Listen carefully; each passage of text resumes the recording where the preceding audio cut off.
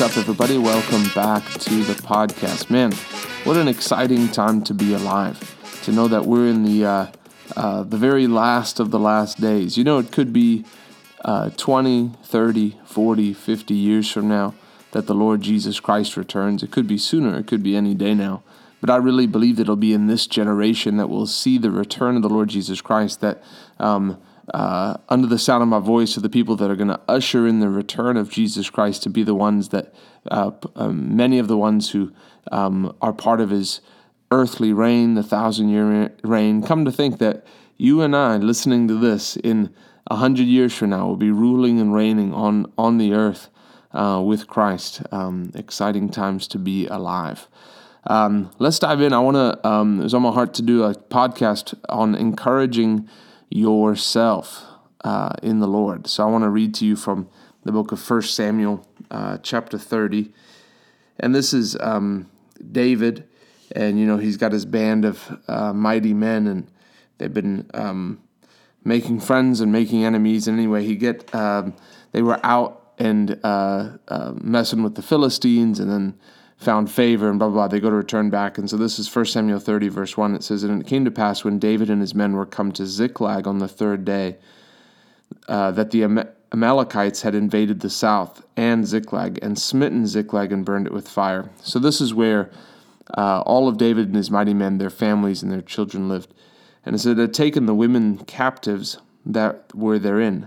They slew not any, either great or small, but carried them away and went on their way.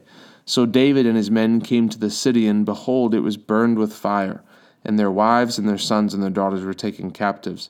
Then David and the people that were with him lifted up their voice and wept until they had no more power to weep.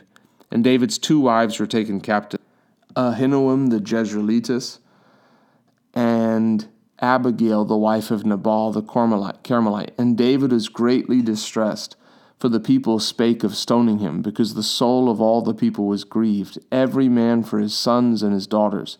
But David encouraged himself in the Lord his God." You know, this is quite an amazing scene we have here. Here you have people, these mighty men of valor who follow David, King David, and they know he's been anointed as king. Most likely they're staking their life on the fact that if they follow him, he's going to be in power at some point. And they've left their family behind. So here's King David who says, "Hey, well, we need to go this way." And the whole crew of them go this way. "Hey, we need to go this way." And so they follow him, and leaving their women and children behind, and they come back, and their city, their town has been burned to the ground. And they come back, and their family's missing. And they don't know, hey, are they dead? Are they alive? What's going on here? And here King David is at arguably the lowest point in his life, where, with Goliath, it was at least just him versus the giant, where in this case, he's feeling the grief of not just his family members, that are gone, but everyone else's, all these men that have trusted him to lead them. But what does it say? It says that David encouraged himself in the Lord. You know, the devil wants to keep you disappointed, but also he also wants to make it that you feel like you have to run everywhere else to get encouraged. It's great to listen to preaching. It's great to listen to have friends around you. It's actually a key to keep the right type of friends around you to encourage you. But ultimately, there's nothing that will replace the word of God in your mouth. There's nothing that'll take the place of you picking up the word of God. And even when you're facing opposing circumstances, that you say, "Lord, I'm going to encourage myself in the Lord." Heart, I want to tell you, this is going to be the best year that you had. I know you're facing this right now. I know it looks bleak in this area, but I want to tell you the Lord says, "My God shall supply all my need according to his riches and glory by Christ Jesus." There's nothing like the word of God on your lips when you're facing it. Many people I see, they actually try to distract themselves. When things get difficult, they go to pleasure. They go to, I'm just going to, I need to take a day off, or, when things get difficult spiritually, or things get in their finances, or whatever it is, there's a situation that arises. Many people, because it gets difficult, automatically go to just distract themselves. Oh, I'm going to watch 3 or 4 movies in a row. I'm going to do whatever. And they distract themselves just to release the tension. Or this is what happens where people see the Word of God and they know what the Bible says about healing, or they know what the Bible says about provision, but when a circumstance comes that's opposing it, they give up and they say, well, I guess, the Bible says this was going to happen, but it didn't happen, so I guess this is okay. This is just what God wanted for me. Where the Bible says, fight the good fight of faith. Having the Word of God saying that you'll walk victorious doesn't mean that you won't have challenges. It means that you'll have the power to make it through the challenge by the Word of God. God has a plan for you, but He gives you the weapons of warfare, and one of them is your own mouth, where you can open your mouth and say, Father, I thank you. I know that this is what it looks like in my family, but Father, I thank you that you said you're forever married to the backslider. So I thank you my whole family is coming back into the kingdom. I thank you, Lord, that on that day they're going to be counted. And you encourage yourself in the Lord. I want you to hear this. This is Psalm 42. David said, I'm going to read from verse 5. He says, why are you cast down, O my soul, and why are you disquieted in me? Hope thou in God, for I shall yet praise him for the help of his countenance. O my God, my soul is cast down within me. Therefore, listen to this, therefore will I remember you from the land of Jordan and the Hermonites from the hill Mizar. He's saying, when I'm cast down, what do? I remember the Lord my God. It's a key that God gives you when the devil tries to come to bring anxiety about a situation. Oh, the Lord's not going to come through for you. That you can look back to where the Lord has come through for you and use, this is for somebody today, and use the testimony that God has given you to throw it back in the devil's face. Psalm 77:11 says, I will remember the works of the Lord. Surely I will remember your wonders of old. I will meditate also of all your work and talk of all your doings. When the devil comes in with an attack to discourage you, there's nothing like bringing up his past defeats. Devil, you may be coming at me now, but I want to tell you your days are numbered. I want to tell you that as I walked in victory before, I'm going to walk in victory again. Remember when you thought you had me when I was a teenager and you couldn't have me, that God delivered me. God is still my hope. And you take the Word of God, and out of your own mouth, you encourage yourself in the Lord. When the devil attacks, when things happen in life, when circumstances come, when you're believing the Lord to for a family member to get saved, and then it looks like it gets even worse. When those attacks come, you're believing the Lord to heal you, and then you feel worse than you have in 3 years.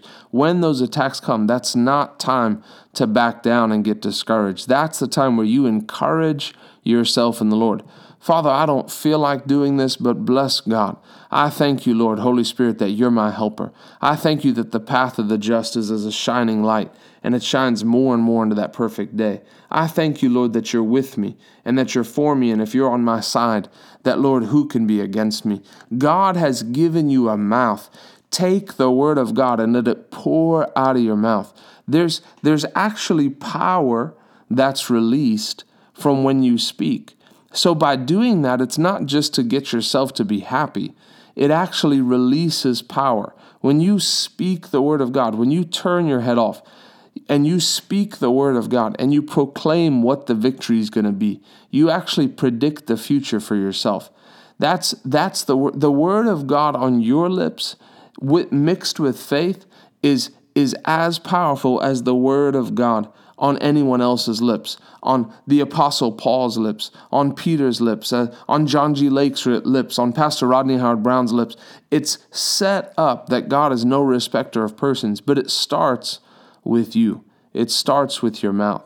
So I want to ask you, what's an area where you say, man, I haven't been as encouraged in this area? I want to challenge you. Don't wait for somebody. Yes, you can go. Yes, you can find good preaching. But what about when you can't find good preaching? What about when you aren't around an internet connection and you're feeling discouraged? What do you do then? You begin to encourage yourself in the Lord. So I want to give you a couple pointers. First of all, remember the past victories. Number 2, worship, praise and worship. Praise is a time where we fully get to set our eyes on Jesus, that we take our eyes off ourselves and off our circumstance, and we put our eyes on the Lord. Such a key. And then number 3 is obvious, but when you encourage yourself, use the Word of God. Having and being encouraged when you don't feel like it is such a key, because the storms of life come. And just like with Peter, when he walked on the water. The devil wants you to take your eyes off Jesus and put your eyes on the circumstance. But make a decision. I'm putting my eyes on Jesus. He's the author and the finisher of my faith. And if he says it, I'll have it. If he says the word come, I'm walking on the water. If he says the word I'll provide, then my provision's guaranteed. If he says the word you're healed, then health is mine. And you begin to encourage yourself for what the Lord has done. I want you to see one last scripture here, Proverbs 18, verse 14. And I love this. It's grown to be one of my favorite scriptures. But Proverbs 18:14, I'm going to read it in the New King James. It says, "The spirit of a man will sustain him in sickness, but who can bear a broken spirit?" You know, one of the keys for us as children of God is to keep our heart encouraged, keep ourselves stirred up in the Holy Ghost. Many things come to people, things come their way, whether it's discouragement, whether people get fired, and many times it's a sickness that comes. And I notice this, that when people, especially with sickness, when people get sick, they immediately want to turn off the lights, they want to close the blinds, they want to play sad music, if any music at all, and then they just want to talk about how bad they feel. They want the attention, they want the pity, and this isn't everybody, obviously, but they want people to bring them food, and they want to be looked after, and you just want comfort, right? You just want to have everyone come and make a fuss over you. But the Bible says that as the spirit goes, so the body goes. That's not a scripture, but I'm giving you a principle out of the word. The Bible in Proverbs 18 here is saying, the spirit of man will sustain him. If someone is sick, the last thing that they need to do is shut the curtains and get into sad mode. The most important thing is to get their spirit into a place of victory. As the spirit goes, so the body goes. This is a principle that I've learned, and I understand that when we talk about healing, it's more than just laying hands on the sick. If I can get you into a place of being in victory in your spirit, bless God. The Lord is on my side. What can man do unto me? If God be for me, who can be against me? I'll go with you always, even until the end of the earth. That God is with me on every single step of the way. If I can get you encouraged on the inside, if I can get your spirit man stirred up, then I know that your health will be soon to follow. Romans 8:11 says, "The same spirit that raised Christ from the dead dwells in me, quickens my mortal body." The spirit comes first. If I can get your spirit man stirred up, it'll pull you out of that infirmity. It'll bring you into a place of health. And so what God wants is us to be people who can encourage ourselves. Because once we're people who can encourage ourselves, we can be people who can be counted on to encourage other people, to encourage each other. And really that's where unity starts to come in. Don't allow yourself to be a person who's washed to and fro, who one day is doing good and the next day is cast down. Encourage yourself in the Lord. There's so much that God has promised. You take up the word and you say, Lord, I don't care what I see. I don't care what I feel. I care what your word says. Your word is true. Let everything else be a liar. That's it for today. Thanks for joining us. We love you. We'll see you on the next podcast.